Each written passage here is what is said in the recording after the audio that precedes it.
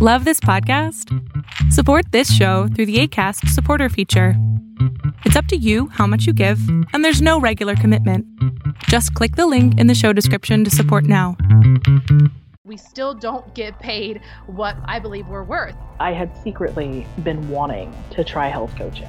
Women have been dropping out.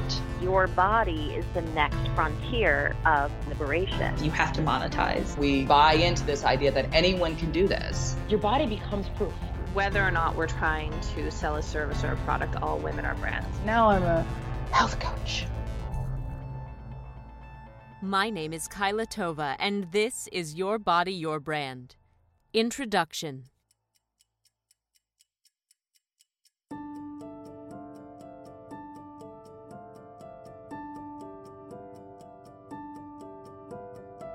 In 2012, at the ripe old age of 26, I got my first corporate job.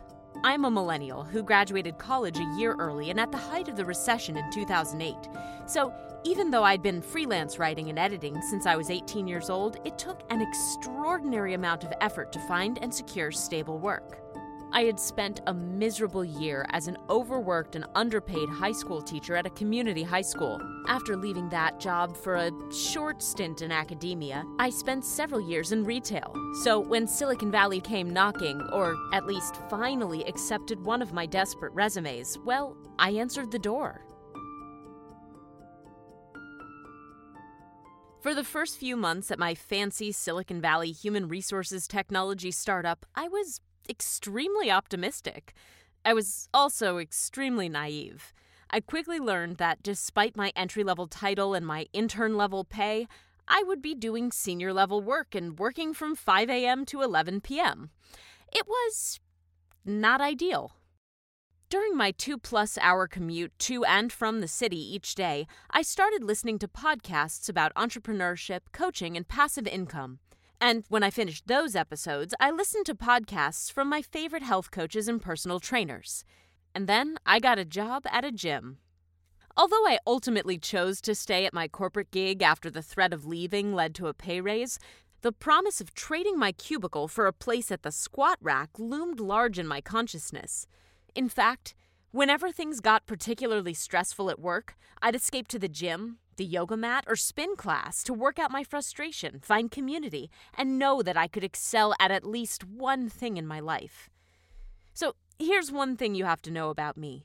I have been a true exercise addict for the majority of my adult life. Since medications and I don't mix well, I've had to use exercise to cope with depression and anxiety. The thing is, there's a fine line between coping and self-harm, and because exercise is so highly valued in our society, I was often rewarded with praise for engaging with my inner demons. In fact, from the time I first began engaging in eating disordered behaviors at the age of 13, I was considered healthy and therefore good by people who previously would not have given me the time of day. A lifelong dork with a few close friends, I gained a renewed sense of self-worth and identity from the ability to restrict my calories, lift heavy weights, and run through pain and injury. And though the details of my story are personal to me, my trajectory toward believing that my body equaled my value is in no way unique. And that, I suppose, is where our story starts.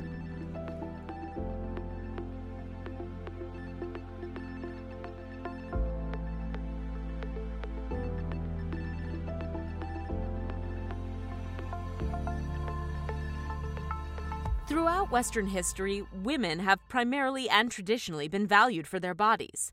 Where women could not sell goods or ideas like men, they asked for value by selling the only resource they had, their bodies. From prostitute to princess, the gendered female body has always been a product.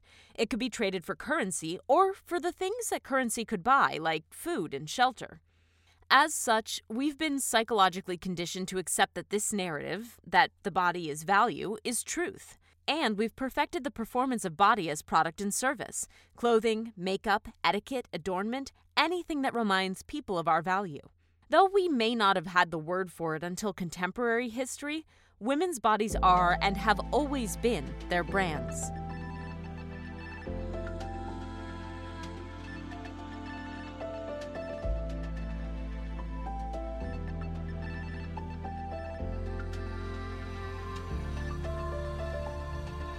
A few weeks ago, I took a spin class while on vacation in Florida.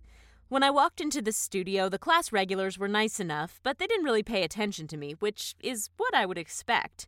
I was the new girl, after all. One of the women was greeted by the other regulars with a sort of reverence and awe when she arrived. Someone asked her with an air of already knowing the answer, "Are you going to win today?" She faked humility. Everyone knew she always won. The spin bikes were hooked up to a central computer, and the class was run on some complicated formula involving heart rate zones. So I tried to ignore the numbers and just focus on the teacher's barely intelligible instructions. By the end of the class, I had, according to the spin teacher, somehow won. And winning involved beating the woman who was supposed to win.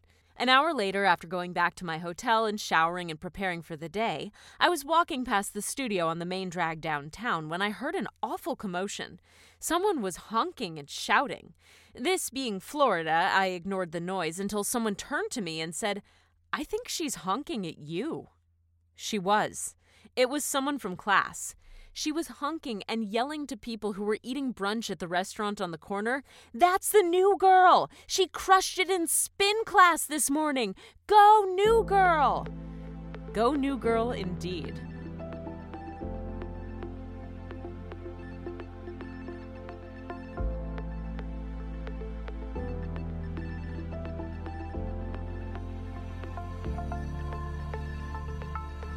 From an early age, women are taught to build community around the business of the body. Through this currency, women learn how to relate to one another. The conversation around the body economic often starts with a transfer from mother to child. "Don't eat that, you'll get fat." And throughout the teenage years and into adulthood, women build friendships on the trade of diet, nutrition, and weight loss tips. "You look great. What are you doing?" Often these conversations happen without an explicit nod to the economics underpinning the preoccupation with the body. Throughout history, women have, for all intents and purposes, been considered property, and in order to maintain its value, that property required upkeep. And yet today, with the term empowerment now a household word, and with the concept of gender having more broadly unhinged itself from birth anatomy, many will tell you that a week-long juice cleanse or a 30-day fitness program is not done out of a desire to attract cisgender heterosexual men, but out of self-love or as a desire to better oneself. Sometimes with no mention whatsoever of the implicit socialized anxiety around needing to sell the body to potential mates, or to retain the mate to whom one has already, quote-unquote, sold themselves. Such a focus on saleability, implicit or explicit, impacts women's vision of themselves within a capitalist system. Yet, post-war economics and the feminist movement allowed women a financial shift in perspective. From 1962 to 2000, women's labor force participation in the U.S. increased from just over 1/3 to just under 2/3, which most likely decreased women's sense of economic anxiety and gave rise to the women can have it all mentality of the 70s and 80s. Once in the workforce, women could, in many instances, begin to provide for and rely on themselves. However, that perspective shift only influenced women's ability to see themselves in the workplace.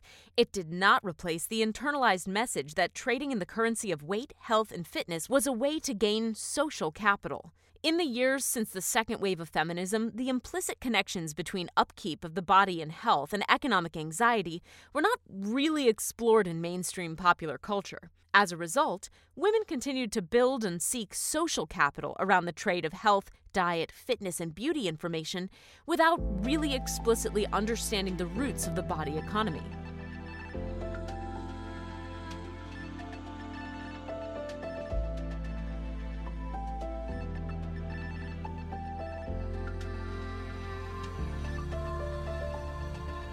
In 2010, after several months in what I now realize was an abusive relationship, I became severely physically and emotionally ill.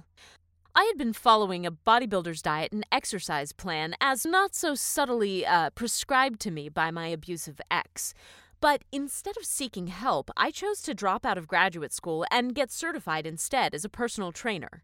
You see, I chose to drop out because I knew that graduating with a degree in theater would make my life harder. But in our wellness-obsessed culture, there would always be a job for a personal trainer. I did eventually recover from what would be diagnosed as an eating disorder and learn how to exercise in moderation, but the specter of a career in wellness did not fade from my consciousness.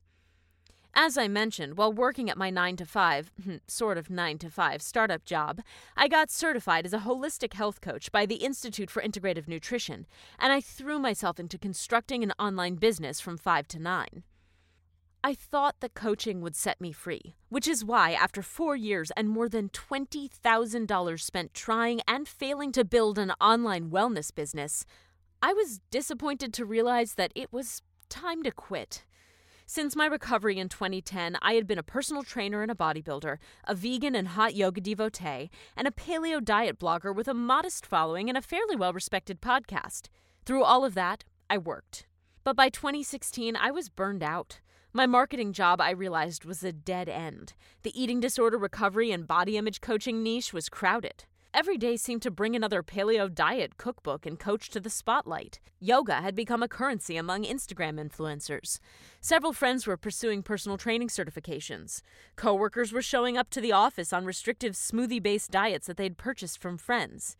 The Institute for Integrative Nutrition was churning out holistic health practitioners faster than Marie Forleo's B-School could sell them an expensive marketing training package. And instead of wanting to make a profit from any of it anymore, I wanted to know why. By September of 2016, I announced the end of my eating disorder recovery and intersectional feminism podcast, Finding Our Hunger, and I started booking interviews for Your Body, Your Brand. Initially, I wanted to discuss marketing, hustle culture, and body image with a few friends who were also frustrated with the way that the internet encouraged us to use our bodies as currency online. But the more I chatted with podcast guests, the more I realized that there was a lot more going on.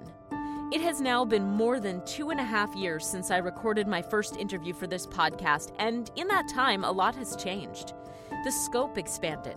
I found more voices that needed to be heard. I sought out academics and people who were studying related cultural phenomena. Trump has been in office for more than half his term. The internet has become more politicized. Corporate brands have developed personalities and now spend their times roasting one another and, weirdly, roasting capitalism on Twitter. We've begun having conversations about democratic socialism and the end of neoliberal capitalism. Feminism has become a slogan worn on t-shirts. I've twice dropped out of the workforce out of frustration and rejoined it out of desperation. Many of my podcast guests have transitioned. Genders, jobs, ideologies, and I have only begun to scratch the surface in the 40-plus hours of interviews I conducted while constructing this audio documentary. My goal is to give you the information that I wish I'd had before I'd tried my hand at dropping out of the workforce to become a wellness brand, in the form in which I wish it had been delivered, a story. As a former health coach, as a person who has recovered from an eating disorder, as an advocate for health at every size and fat acceptance, as a gender nonconforming person who was raised female, as a white, straight-sized person in a heterosexual relationship, I come to this topic with a certain perspective. I have attempted to cover this phenomenon as fairly as possible while also keeping in mind how my own experiences, both positive and negative, shape the narrative I'm sharing about attempting to start a body-based business. This podcast can't possibly cover all of the nuances of the situation in one season. What you'll hear in Season 1 is a story that focuses on women in and around the middle class. I'm not purposefully leaving out the stories and voices of the economically disadvantaged, immigrants, and the undocumented, but rather I'm presenting one slice of the story as fully as I possibly can. You'll hear from a lot of straight-sized, white, cis, and heterosexual women, not because their stories are more important than anyone else's, but because that particular identity category is ground zero for researching the phenomenon of the health and wellness brand. You can throw a rock and hit a white woman who's attempted to quit her job and become a yoga teacher after all. That said, this does affect more than just thin, straight, white women, sometimes in much more insidious ways. So you will also hear queer people and women of color and of size sharing their experiences on this podcast. I've done my best to keep the language of this podcast inclusive while also taking into account the specific niche that I'm covering. Since I can't know where on your journey you happen to be and what your frame of reference is, I hope you'll find it helpful if I lay out my own ideologies and frames of reference. 1. I use the word women a lot in this podcast. This is a shorthand for female-identifying people. I include in this category trans women, non-binary and gender non-conforming people who've been raised as women or who identify as or have been treated as though they are what our society considers a woman. 2. I believe very strongly in health at every size, and I am an advocate for fat acceptance. If you do not know what either of those two phrases mean, I really encourage you to look them up before you begin listening to the podcast. 3. I am a recovered anorexic, orthorexic, and exercise addict. This is not a podcast about eating disorders, but we will touch on it. There's one episode that specifically discusses eating disorders, and I will do my best to alert you to possible triggers through content notes. If you've ever been seduced by the idea of leaving your desk job to teach fitness or monetize your mom bod through MLM, this podcast is for you. If you've ever given your money or your attention to fabulously healthy-looking influencers because you wanted to be more like them, this podcast is for you. If you've ever felt like the next diet or fitness program was going to change your life and that you needed to document and monetize your transformation on your social media platforms, then this podcast is for you. This project has been a passion of mine for almost 3 years. I'm actually dropping out again. I'm leaving corporate marketing. This time, though, instead of trying to become a wellness brand, I'm actually returning to school to pursue a PhD centered around this very topic. I want to bring to light the reasons why women-identifying people value their bodies so highly and why they want to, and often do, get paid by other women for that valuation. While I'm at the University of Wisconsin-Madison, I'm hoping to talk to more people about this very topic. I'm interested in hearing your story regardless of who you are, where you come from, and what your economic status is. So I really encourage you to reach out and please send me an email at yourbodyyourbrand@gmail.com, or please record and send a voice memo to that same email address sharing your story with me. I'm especially interested for research purposes to talk to women of color, women of size, queer women, including trans women and non-binary people, sex workers, immigrants, and also, I would love to talk to men. If you have an eating disorder, muscle dysmorphia, or you've decided to drop out to become a wellness influencer, I'd like to talk to you too. I'm also really hoping to speak to some wellness bloggers and online personalities who are in recovery from their eating disorders, or who have relapsed while wellness blogging but continued their online presence despite their eating disorder. I'm really happy to take those interviews on the condition of anonymity. But, of course, even if you don't fit those categories, I would still love to hear from you. Look, we're not going to change the system overnight, but change starts with awareness. And I look forward to taking you with me on this journey into the underbelly of the flat belly and the not-so-healthy heart of the health and wellness world. Welcome to Your Body, Your Brand.